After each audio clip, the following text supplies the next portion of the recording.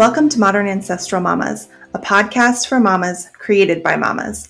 We discuss ancestral food, cooking, feeding our families, and holistic living with the everyday modern mom. We are Corey and Christine, two mamas on a mission to nourish our families holistically while keeping it real in today's crazy world. Follow us on this adventure and enjoy the stories and information we share.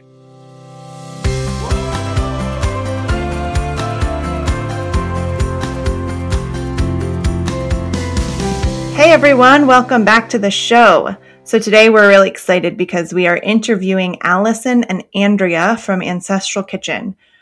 Before we dive in, we wanted to share a little bit more information about the two of them. So Andrea lives in Washington State on her family farm with her husband and 3 kids. She homeschools her kids and raises all different types of waterfowl, or not just waterfowl, fowl. Andrea is passionate about food preservation and learning about the history of how our ancestors ate. And Allison is originally from the UK and lives in a small town near Florence with her husband and son. After healing her body through an ancestral diet, she became passionate about nourishing herself and her family in this way. So without any further ado, let's jump into this conversation. Okay, welcome back. Today we've got Andrea and Allison from Ancestral Kitchen. Yeah, we're so excited to have you guys. We usually start our show out with a question, and we'll just roundtable this. So our question for today is, what is your kids' favorite homemade meal? Allison, you want to take it up first? Yeah. There was a slight competition on this one. I think if I asked him, I've only got one son called Gabriel, he'd say my pizza. I make a sourdough spelt pizza, and he's part of it. He basically does all the kneading. I help him weigh it out, and I've made the starter already. He does the kneading, and then I help him kind of shape it. And he adores pizza. I almost said the cracklings from rendering lard, because that's a real close second. But no, sourdough pizza, definitely.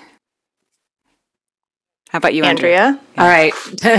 Jacob, my oldest, his favorite is definitely the cottage potatoes from Sally Fallon's book, Nourishing Traditions. He asks for it any chance he can. My middle, Camille, any version of macaroni and cheese. She's all about it. And then the youngest, I'm not even joking, oatmeal. She asks for it every day and for every meal. And so I have to break her heart sometimes and say, no, we're having cinnamon rolls. And she goes, I just want oatmeal. Oh, bless her heart. All right, Christine, how about you? I would say chili, actually. They are... All 3 of your kids? Yeah, I mean, the baby, he'll eat whatever you put in front of him. Okay, true. But yeah, chili is they love it. And it's fairly easy, and that's one of the meals that I can always add organ meats to. So that's why I like making chili for them. But yeah, they love it. All right, so my kids, I asked them this morning, and they gave me 4 ideas between... I have 4 kids, but again, I have a baby. So I think somebody volunteered the baby to choose one of these. So we've got sourdough pizza on our list, and then quesadillas. Clearly, cheese is a big deal in our house. Ramen and shrimp with pasta. So those are the 4 children favorites in our house. Pasta, wow, that's... Yeah. I know. I was surprised, actually. I was like, really? That's your favorite? Okay. Maybe I should make that more often. Oh, man. Okay. So we have got all these questions from our Instagram posts, and I'm really excited to dive into them because there's really good ones. So the first question that we're going to cover is where to start. We actually got quite a few of those. Yeah. And I think that's really, I mean, obviously, we all started somewhere and we didn't start where we are now. So some of the questions rolled up into this one is like, what is the first thing that you would change? Or how would you suggest a busy mom, you know, with multiple kids to make food changes, or basically, where do you begin? How do you realistically begin an ancestral diet with, including budgeting and, So, Allison or Andrea, would you guys like to take a stab at that first? I'll jump in with this one, which is just to kind of explain a bit where I began, because I think it's really important to do things that bring you joy, because those more easily you can carry forward and you don't resent them. When I started with ancestral food, I started with ferments. I remember making sauerkraut, I remember getting raw milk and fermenting raw milk, because the process of transforming these foods into other foodstuffs, crunchy sauerkraut with all those probiotics in, and making milk kefir, it fascinated me and it brought me so much joy. And so I think I would say, choose what you care about, choose what brings you joy, choose what you're going to be enthusiastic about enough to be able to carry on with it. Andrew, what do you think? Do you agree? I do agree. I think there's lots of things you could say about the most ideal thing to start or the best bang for your buck maybe would be raw dairy or something. But the fact of the matter is that you may live in a area where that's the one thing you can't access. So I would say a combination of what makes you happy and also what is going to be readily accessible to you. Instead of starting with the thing that will be the all-out fight, maybe start with the thing that will be the easiest. Yeah, those are both really good places to start. Christine, do you have anything you want to add? I love those answers. They're so insightful. If I can share what I started with, which was I actually was most passionate about reading ingredient labels. I was just angered and frustrated when I realized that there were companies in the US that had different ingredients than in Europe, due to Europeans were stricter about their products than the US. And so I started out with, okay, I'm going to read every ingredient label and I'm not going to buy foods that have more than 5 ingredients. That's how I really started out. And then I also started going to farmers markets, and I was enthralled with them. I was fascinated by the fact that you could buy your food outside of the grocery store, and that there were these people that took time to grow it and raise it, and just started asking them questions. And then from there, it snowballed. That's how I recommend starting out. Awesome. Or that's how I did it. Yeah, so I grew up with my mom sort of implementing a lot of the things that we all do now. And I think that once I was an adult and was making my own food choices, I was not doing, great, making good food choices, but I feel like it was almost easier for me to get back to it because there was a good foundation there. But I think that, Sally Fallon always says, start with your fats, right? Start with getting out the processed industrial seed oils and moving towards good fats. And I think that's a really good place to start. But I also think that it's really important to start slow. And like Allison said, with something that brings you joy, that makes a lot of sense to me. And to just to do something, choose one thing to focus on. And once that feels normal and good to you, then add something else. Don't try and do all of it at once. I think that's great advice for any change. In life, generally, we know if we try to do massive steps and change everything, generally we fall flat on our faces because it's just too much. But if you can get things under your belt, they become habitual and then you can move on. So slow is sure change, is steady change. So that's great advice, I think. Right. I think one super easy change to make is start by soaking your oatmeal for oats. It's so simple. It's just the night before, you put it in a bowl, you add the water, the filtered water in the whey, or the apple cider vinegar, whatever you have, and just start there. There's so many people that eat oatmeal And instead of buying the packaged, instant oats, that's one really easy, actionable step that can become a habit day after day or week after week. So the next question is, let's talk about practical snacks for little kids. And this particular individual mentioned cutting up fruit and vegetable are good ideas, but something else. So something that could be prepared ahead, either frozen or just quick, easy snacks that kids would enjoy. Andrea, do you have something that you want to talk about in this one? Because Gabriel doesn't really snack, so it's not my area of expertise, really. We usually have at least one snack. Sometimes I like to position it during morning time. So for anybody who's doing homeschool, you might be familiar with Cindy Rollins' morning time. I think, Corey, you mentioned that you guys do a morning time too, didn't you? Okay, yeah, we do. My 9-year-old made a strong hint and said, what if we had a snack during morning time? I was like, okay. So also, usually about once a week, we have to leave and just go run all of our errands. And I like to bring something in the car that we can eat somewhere in the middle of that. So I like cookies and muffins are two things that those words can encompass the gamut. They can be gluten-free. They could even be like grain-free if you needed. They can be nothing fancy. They can be horrible. They can be great. And you can kind of like Christine, you said with the chili, I feel like cookies and muffins are where I can like not hide, but just cram all kinds of good things for the kids. Wait, are you putting organ meats in your muffin? No. Maybe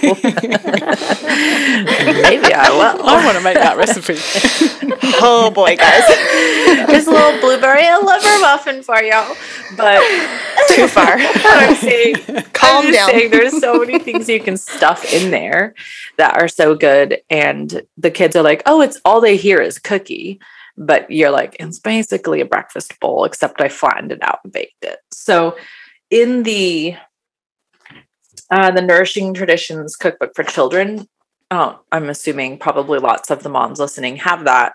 And they have their butter cookies in there and their oatmeal raisin cookies. So we also, not always, but sometimes I do try to making the snack be school, because for some reason, if I'm cooking, I get all hyperventilating and I'm like, that's not how but if I'm like, well, at school, then I don't mind so much that their techniques are, what you would expect from like a 4-year-old, and they have fun. And I feel like I'm checking learning off the list. So you can make those soaked. It's science. It's math.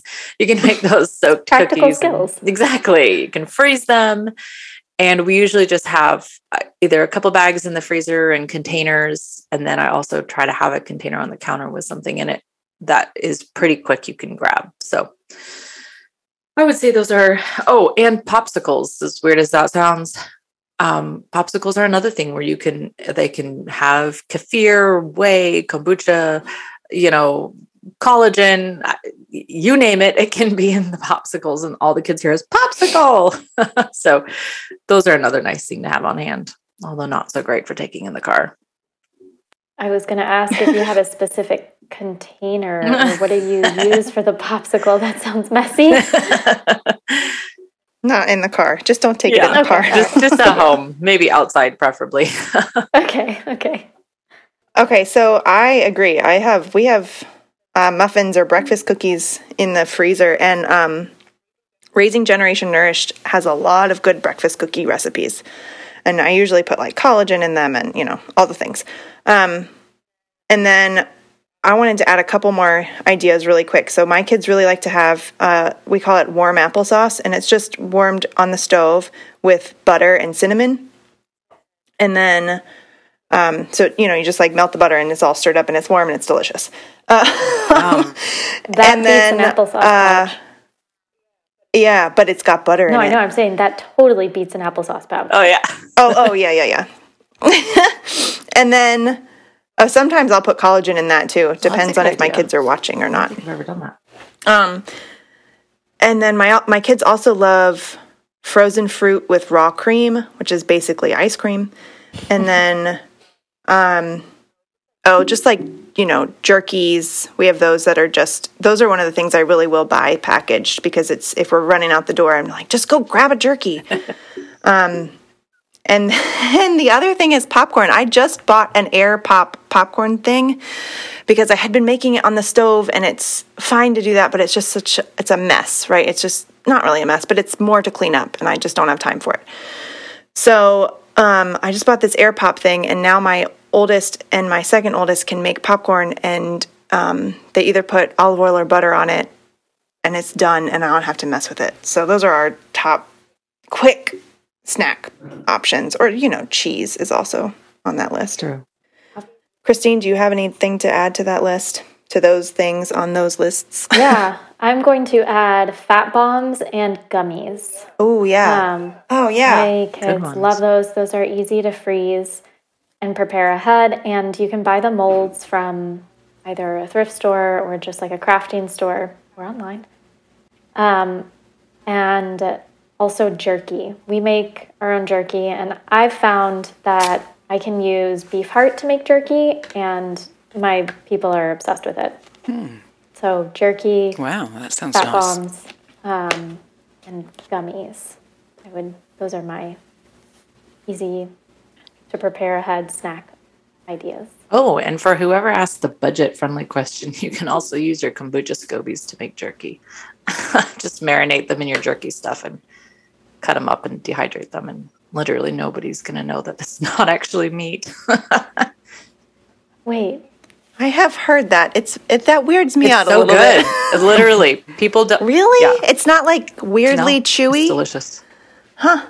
Okay. So good. Okay. I believe you. What is the SCOBY? What is it made of? It's basically cellulose, more or less. Oh, interesting. Yeah. Okay. Okay, so let's move on to the next question, because that actually gives me a sort of good leeway. The question is, how do I get my partner and spouse on board with this style of eating? And the only reason this gives me a leeway is because my husband and I were talking about Christine's heart jerky yesterday. And if you knew my husband 10 years ago, that would never have been a conversation he would have had. Oh, man. So, okay. Do either of you want to take that first, Allison or Andrea? Yeah, I think it's a really important get question. your spouse on board? I think it's a really important question. It's one is. that I've had a lot from many, many, many people. I also.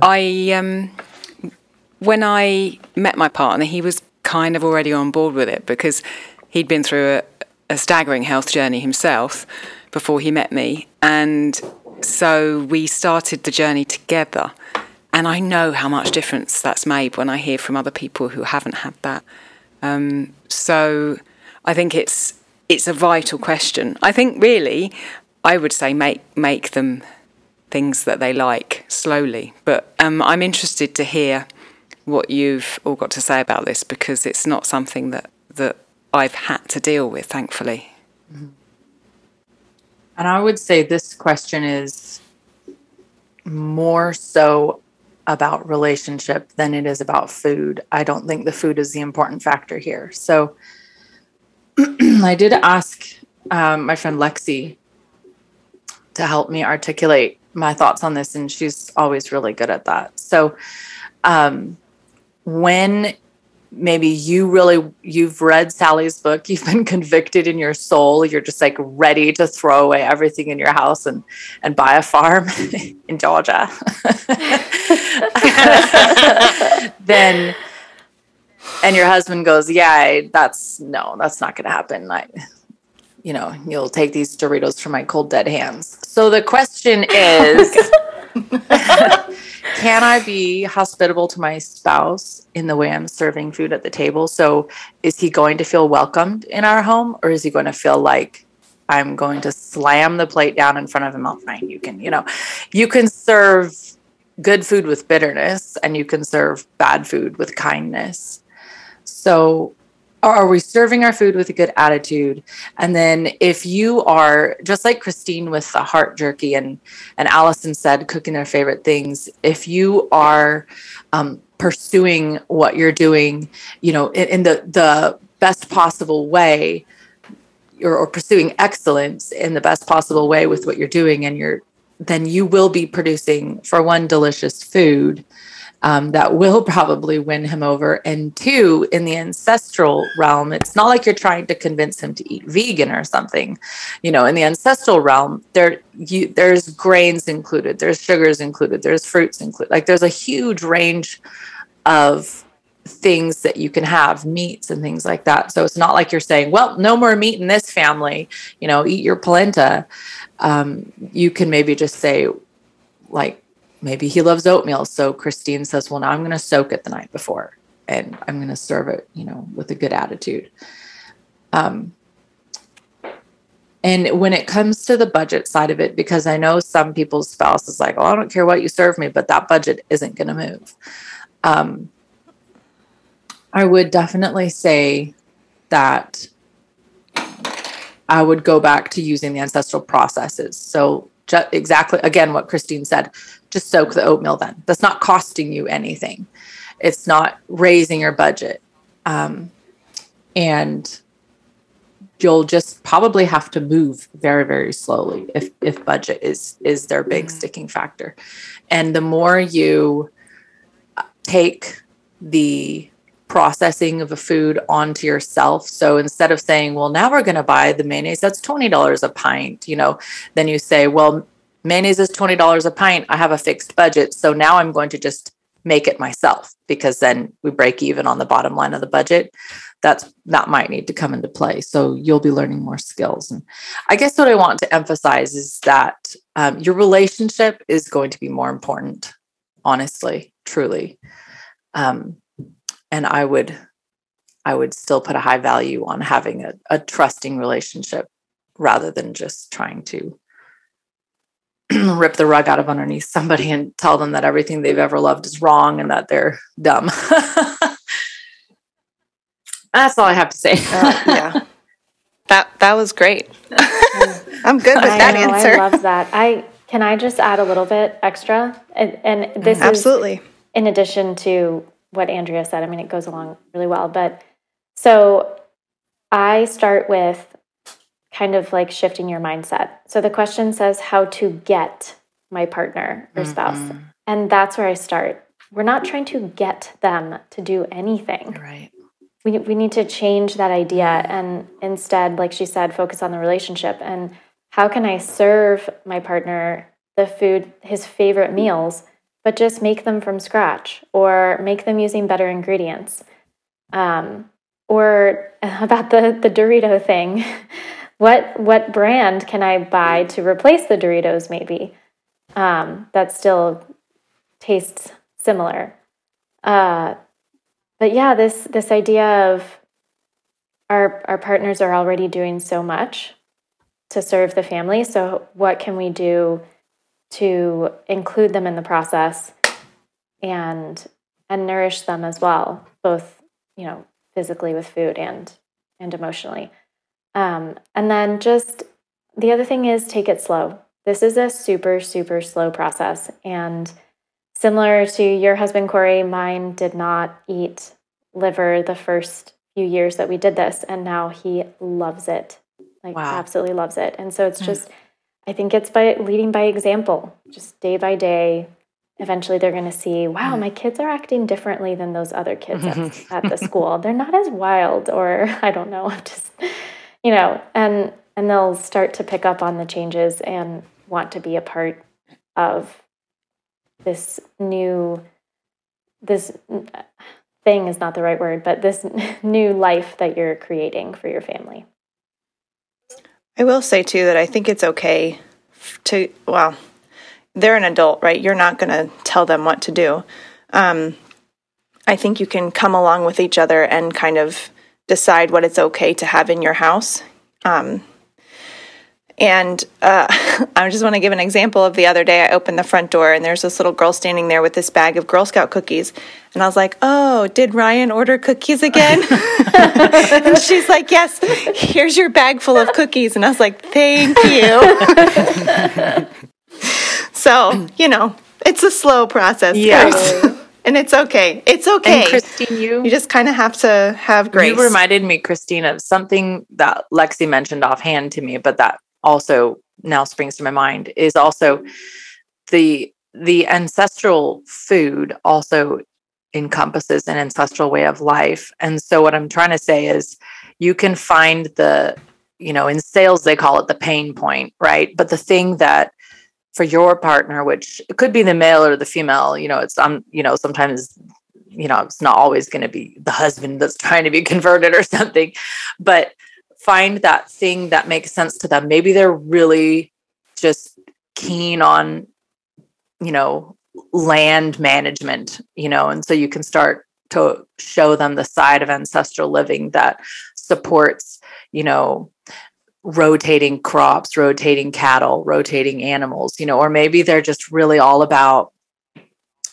getting in touch with the, movement and the kinesiology and things like that. So, show them the side of ancestral living that's all about using your body actively to move and gather and hunt and all these things. And maybe they'll come in through that doorway rather than the fermented oatmeal doorway. The next question was pretty specific. And this one was how to heal PCOS and menstruation irregularities with an ancestral diet. This is such a good question. So Allison or Andrea, go ahead. Yeah, I tell you, when I saw this on the list, I was like, oh my gosh, because that's really what brought me to Weston Price. I had PCOS, polycystic ovarian syndrome, diagnosed when I think I was about 12. And at that stage, the doctor put me on the contraceptive pill, and I was on the contraceptive pill for most of my teenage years. And when I wasn't on it, my periods were all over the place. And all throughout my teenage years, I was massively overweight, twice the weight that I am now. And before I came I went on quite a journey, and I lost half my body weight between 20 and 21. And I came to Weston Price it was about 10 years ago, so I was in my mid-30s. The 5 years before I found Weston Price, I didn't have a period at all. Literally for 5 years, I didn't menstruate. And I found Weston Price because I knew I wanted a child, and I knew I hadn't had a period for 5 years. And I started researching what were kind of traditional fertility foods. And at that time I was vegan. I was actually raw vegan. And that research led me back to animal fats and in the end to Weston Price. And then someone told me about Sally Fallon's book, Nourishing Traditions. And I was trying to remember the kind of details of it when I saw the questions so I could recount them. And I think the most important thing was the fat. So what I noticed quite quickly was that my body temperature was very low. And I started monitoring my body temperature. And I noticed that when I started eating saturated fat, my body temperature rose. And I remember doing lots of research into how your body will not menstruate properly, will not have a proper cycle if it's in emergency mode because, for example, your temperature's too low. And so I went through a phase of eating a lot of saturated fat, mostly on the meat, like so really fatty pork joints and really fatty roasts, and watching my temperature and watching my overall health and seeing what happened. And then I started introducing ferments. I came back onto, the meats, the eggs, fish, dairy, and I started processing grains and eating processed grains as well. And I think it took about 6 months altogether, and I didn't really know what was happening, but suddenly, one day, I had a period. And it was just the most amazing kind of gift that this information had come my way, and I've been able to influence my health for, what have been basically like the 20 years prior of my life. I'd had these periods all over the place. And within about 3 or 4 weeks, I was pregnant. I didn't even know if I was going to have another period after then, because I thought maybe it was just a one-off. But so I got pregnant and carried Gabriel full term, absolutely fine. And since then, I've had a regular cycle. And I obviously continue with the Western Price diet, and I've honed it and changed it and gone back and figured things out that work for me. But in answer to the question, I would say absolutely, totally. Certainly in my experience, I healed my PCOS. I don't have any symptoms from my PCOS now. And I have a regular menstrual cycle. And I did that through the information that Western Price has made available and the diet that they promote. So, yeah, I mean, look at it and take what you can from it. And I would say tracking temperature is a really good place to start, and watching how much saturated fats can change your body temperature is a good first step if someone's struggling with PCOS and irregular cycle and wants to do something about it. So that's my story in a nutshell. Amazing. Wow. I got chills listening to that. Same. That is so powerful. Wow. It's totally amazing. It was a big thing for me, and it's amazing how, when I went to the doctor said to me, there is nothing you can do. You will not bring your menstrual cycle back naturally. You need to take drugs. And I was not into that. And in my head, I said, no, I'm not taking drugs. And yes, I will bring it back. And then I went off, and it took a lot of work and a lot of changing and experimentation. But it's incredible what we can do with a diet that's right for us. And I'm so grateful to have my son. Makes you wonder how much of the data, he gave you scientific data. You can't bring it back, right? That's his clinical experience. But it makes you wonder how much of the clinical, I suppose you would say, clinical data that we have is possibly erroneous, because nobody has ever looked, Allison's not on some, longitudinal study where they're looking at women who completely changed their entire lifestyle and their diet in order to bring their cycle back. Nobody's gathered that data. And somebody said it's not so much that our food is healing us as it is that the other food was breaking or harming us, and we stopped harming ourselves and just got out of the way, which I thought was an interesting way of putting it. Does anybody have anything to add to that? I feel like that's Allison's Allison's question. Yeah. Just knowing that our food can do a lot for us. It can be tasty too, but it can do a lot for us. Yay. We want to pause for a moment to talk about one of our favorite podcasts. The Wise Traditions podcast is about food, farming, and the healing arts. Basically, it's about how to cultivate health through ancestral wisdom backed by modern science. We've learned so much from this podcast and the foundation that puts it out. As modern ancestral mamas, we don't always have time to read in-depth scientific studies, but we do have 30 minutes while we're washing dishes or sitting in the school car line. The topics the show covers are broad. Everything from what to eat when you're expecting, to how sunlight nourishes the body, to how to keep children grounded in these turbulent times. Give a listen wherever you get your podcasts, and or download the Wise Traditions podcast app from your app store. We have We have a bunch more questions, but one of the questions is, how do you guys handle taking your kids out of the house, parties, play dates, whatever?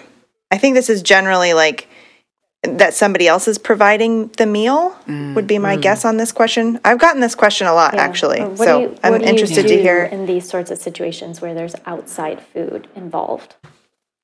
Right.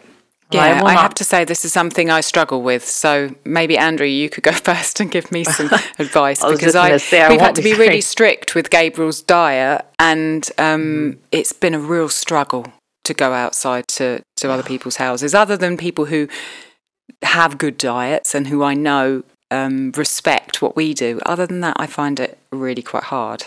Andrea, what's your take on that? What do you do with your three? Well, I feel like we're probably all going to say the same thing. It's hard. A huge portion of the people we spend any significant amount of time with or break bread with, if you will, eat very similarly to the way we do. So it's not always a big struggle. So, hey, go join your Weston A. Price chapter. Actually, not even in our chapter here yet. I got to find it. But, having friends who support and do the same as you is helpful. We do bring stuff sometimes. And then also you can kind of like Corey, you said with the chips, find the approximate similar thing, or decide if you're just okay with sometimes they're going to have something that isn't ancestral. That would be a very personal thing for each mom, and also hugely dependent on, I suppose, what the specific thing was. Like, do you have a hard line? Like, we have some hard lines that we won't cross. And then also,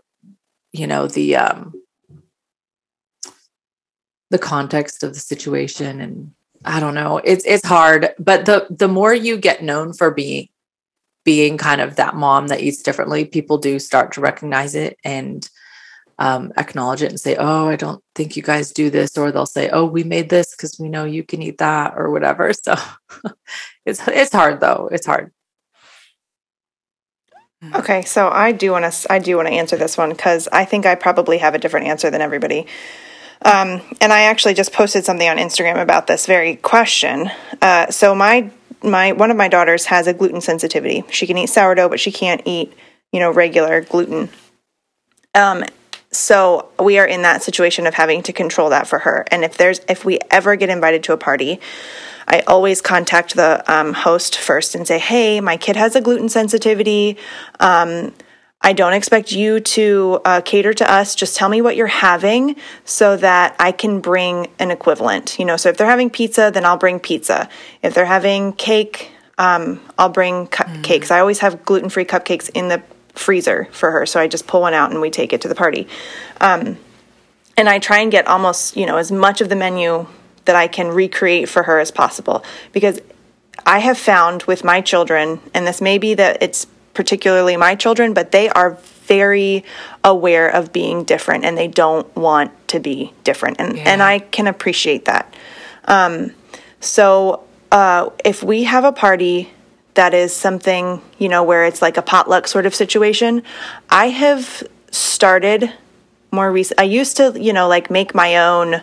I would be like, oh, well, I'll just make the cookies and bring them. And I've stopped doing that. And I know it sounds crazy, but I will just make sure that we have gluten-free options. And I almost always buy them at the store. And I know that it's not the best food, but at this point, I'm not interested in throwing my pearls before swine. Yes. So I'm not going to spend a ton of time making food that I know is going to get passed over, and my kids are going to pass it over too. And I'm not interested in, standing above them saying, oh, nope, you can't have that one. Aside from my daughter, and I always just make sure she knows, this is the pile of gluten-free stuff that you can have. And then I just say, okay, we're at a party. Go hang out with your friends. Have whatever you want.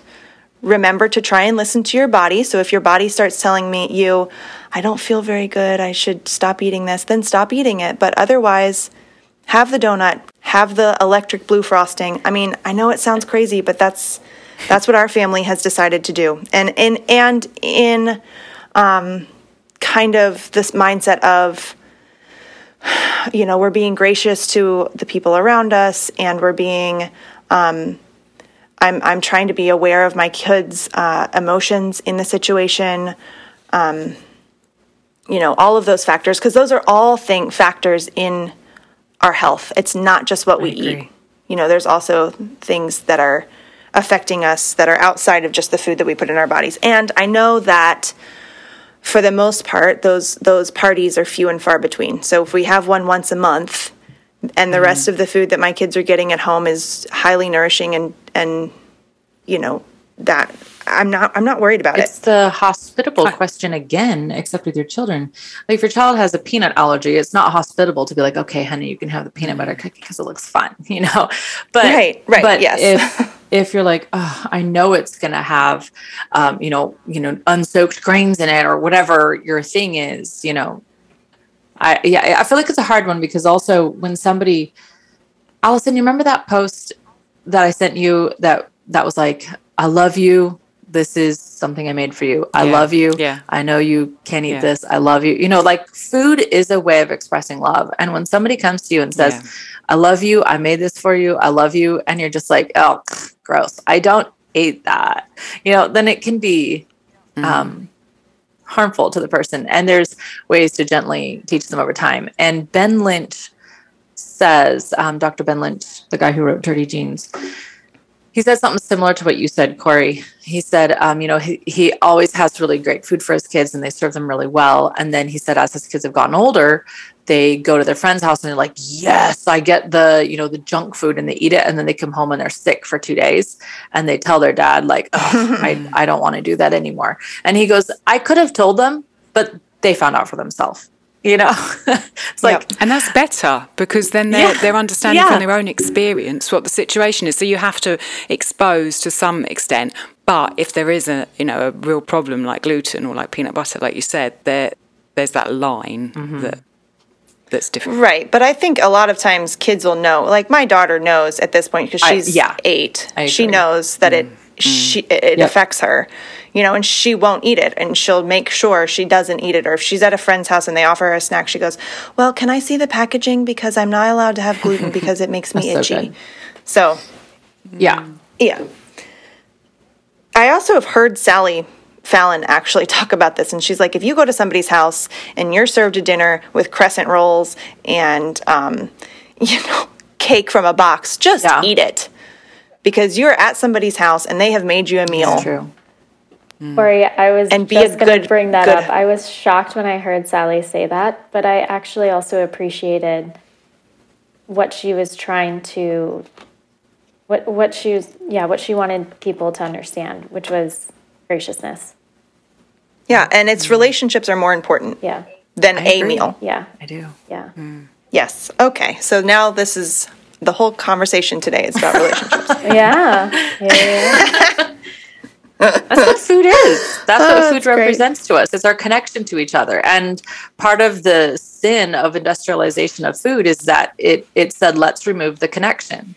And it became lack of connection. And we have to bring it back. And so it's hard for us. Our paradigm doesn't account for it being a connection or a network anymore. We have to return that. And so we're simultaneously figuring out, oh my gosh, food is actually about connection at the same time as we're like, saturated fats are good for bringing your cycle back. Yeah, you're absolutely right about that. Amen. Do we have time for more? Because there's 4 more on the list and they're all so good. We have 4 more on the list and we're at 42 minutes. Okay. How fast can we do this? Why don't we answer one more question? So this is a big question, guys. How do you have time to do it all? How do we have time to source, shop, prep, cook, clean with a baby, and multiple kids? I'd say the first thing is that I don't do it all. Certainly not. Some things, Andrew and I talked about this quite a lot on the podcast. I outsource. Like I want to have miso in my life, but I don't make miso. I buy it. I want to have ghee in my life, but I don't make ghee. I buy it. I don't do it all. And then within my family, I don't do it all. My husband does a lot.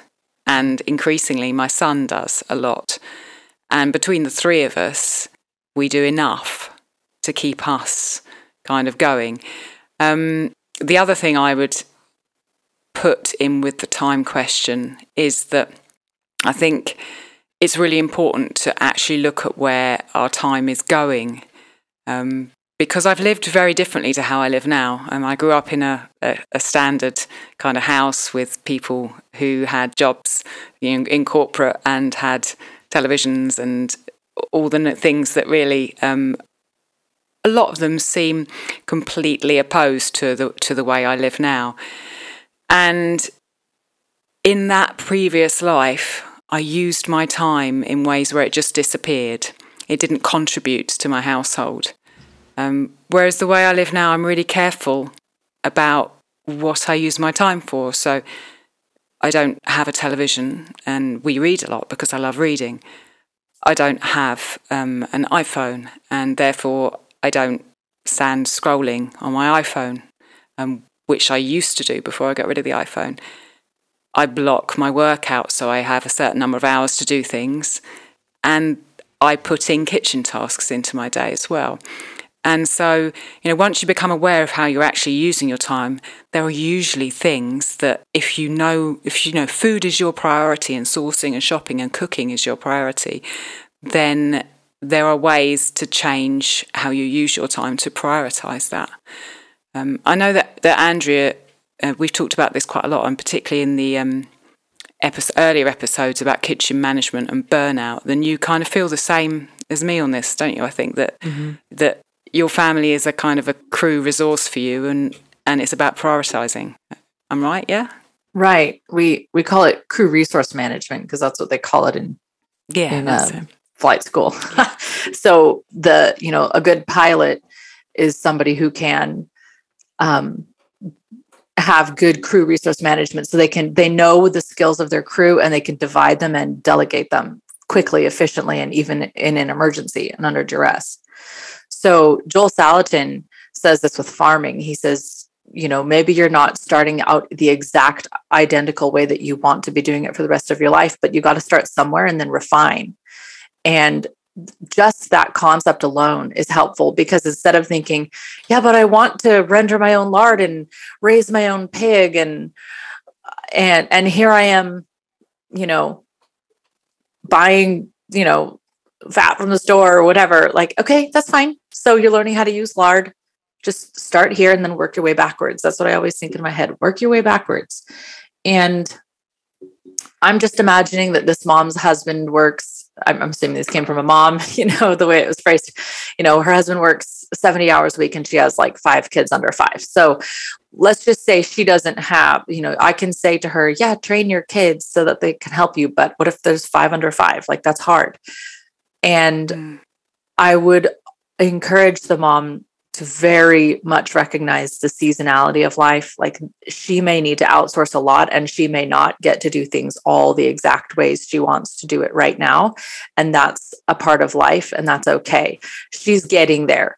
By the time those kids she listed there are, 10 and 9, they will be like Allison's son making sourdough, or you know what I mean? They'll be helping her in the kitchen. They'll be doing things, but right now she may need to outsource. That's a huge thing to recognize. What can you outsource? Like, we outsource right now. I don't buy pumpkins and cook them and puree them and freeze them or cube and can. I just buy them canned from Azure. They're organic. It's great. It's fine. Could it be better? Yes, sure. Could I raise my own pumpkins? Probably. Am I going to? Not right now. So just recognizing the things that you can outsource, those little skills. And also recognizing and being grateful for, because I hear people say all the time, yeah, but, back in the old days, then they had this or that. And it's like, yes, but like something I heard somebody say the other day was, oh, the Proverbs 31 woman, she's so heroic, but think how she probably had like servants and everything. It's like, yeah, well, so do you. Do you haul water? I didn't think so. Do you have to haul and split your firewood? Like we do out here now. So now I recognize how much of a time consuming part of a day it is to have to run a fire. Do you have to beat your clothes on the rock? I didn't think so. Like, are you heating water on the stove to bathe the kids? Probably not. So yeah, you have servants in your house. You're just not acknowledging them.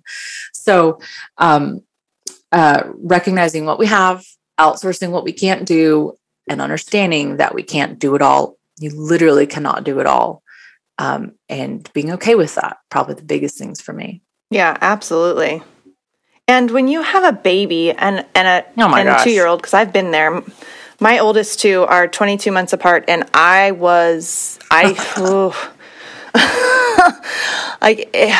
such a hard season. Yeah. And I now have I have a 10-year-old and 8-year-old, a 4-year-old, and a 2-year-old, and almost 2-year-old, even though I still have that young baby in my house, it's a different environment because now I've got the older two, and I can say, we have a timer that goes off at 4:30 every day that says, "Hey, everybody, time to help mom pick up the house before dinner."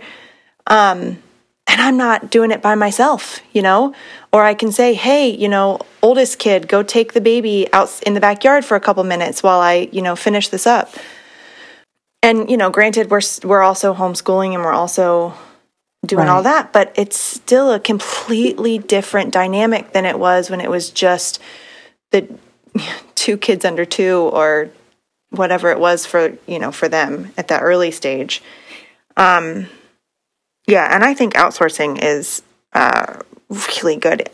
We have a episode coming out on that should be out by the time this one comes out. That is on sourcing and that has good information on where to get things that are outsourced. Mm-hmm. So I just want to everybody check that out. I just want to add to this question, organization, if that happens to be something that you think you can do.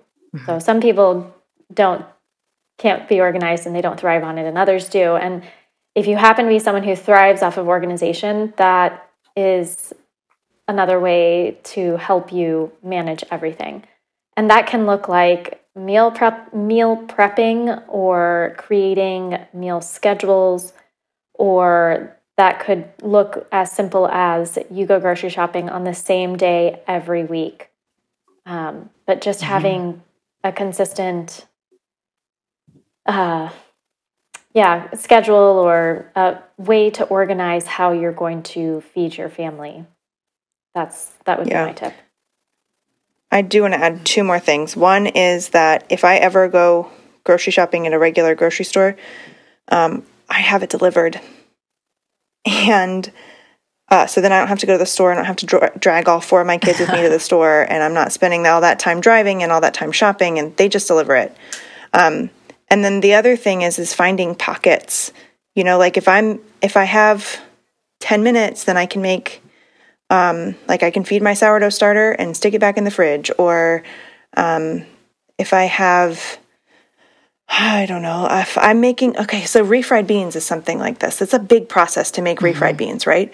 So don't make 1 serving of refried beans. Make 30 and then freeze it. Yeah. You're already making 1. It's just as easy to make a ton. And then I've done that every year at Thanksgiving. I make probably 30 sourdough pie crusts. And then I have tons of pie crusts in my freezer for the whole year. And I can just pull one out if I want to make, pot pie, or if I want to make cherry pie or whatever. It's already done. Yeah. So those are my thoughts on that. And we are whoa at time. It was so good though. So good though. It's all, I think it's worth listening to. Absolutely. I've really enjoyed this conversation, you guys. Thank you. Thank you so much. Thank you. This has been, I feel honored to be able to talk to both of you. Oh my gosh, likewise. It's been It was funny getting it all settled because we have 4 different time zones. 3 different states and 2 different countries. Yeah, that's amazing, and we made it work. I'm really, really and 11 kids. Grateful that we added it up. We're able to do 11 kids. 11 kids. Okay. Yeah. Oh my goodness. There's some little stats for you guys. Awesome. Well, thank you guys so much for joining Christine and I. I really appreciate it. Do you want to give where people can find you really fast? Yeah, okay, so you can find me, Alison, at Ancestral Kitchen. My website's ancestralkitchen.com, and on Instagram, I'm ancestral_kitchen. Yep, I am on Instagram at Farm and Hearth, and my blog is farmandhearth.com. And it was a real treat and a joy to get to visit with you ladies. And I just love this so much. And your show is called Ancestral Kitchen, and it's available all the places. Yeah, iTunes and the Instagram for that is what? Ancestral Kitchen. Ancestral Kitchen Podcast. Yeah. Okay. No underscore on that one. No. Okay, great. Well, thank you so much. Thank you, ladies. Thank you. All right. Bye. Thanks for listening to Modern Ancestral Mamas. Check out the show notes for the resources. You can find Christine on Instagram at Nourish the Littles and online at nourishthelittlescom. You can find Corey on Instagram at For Nutrient's Sake and online at fornutrientsake.com. Follow us on Instagram at Modern Ancestral Mamas.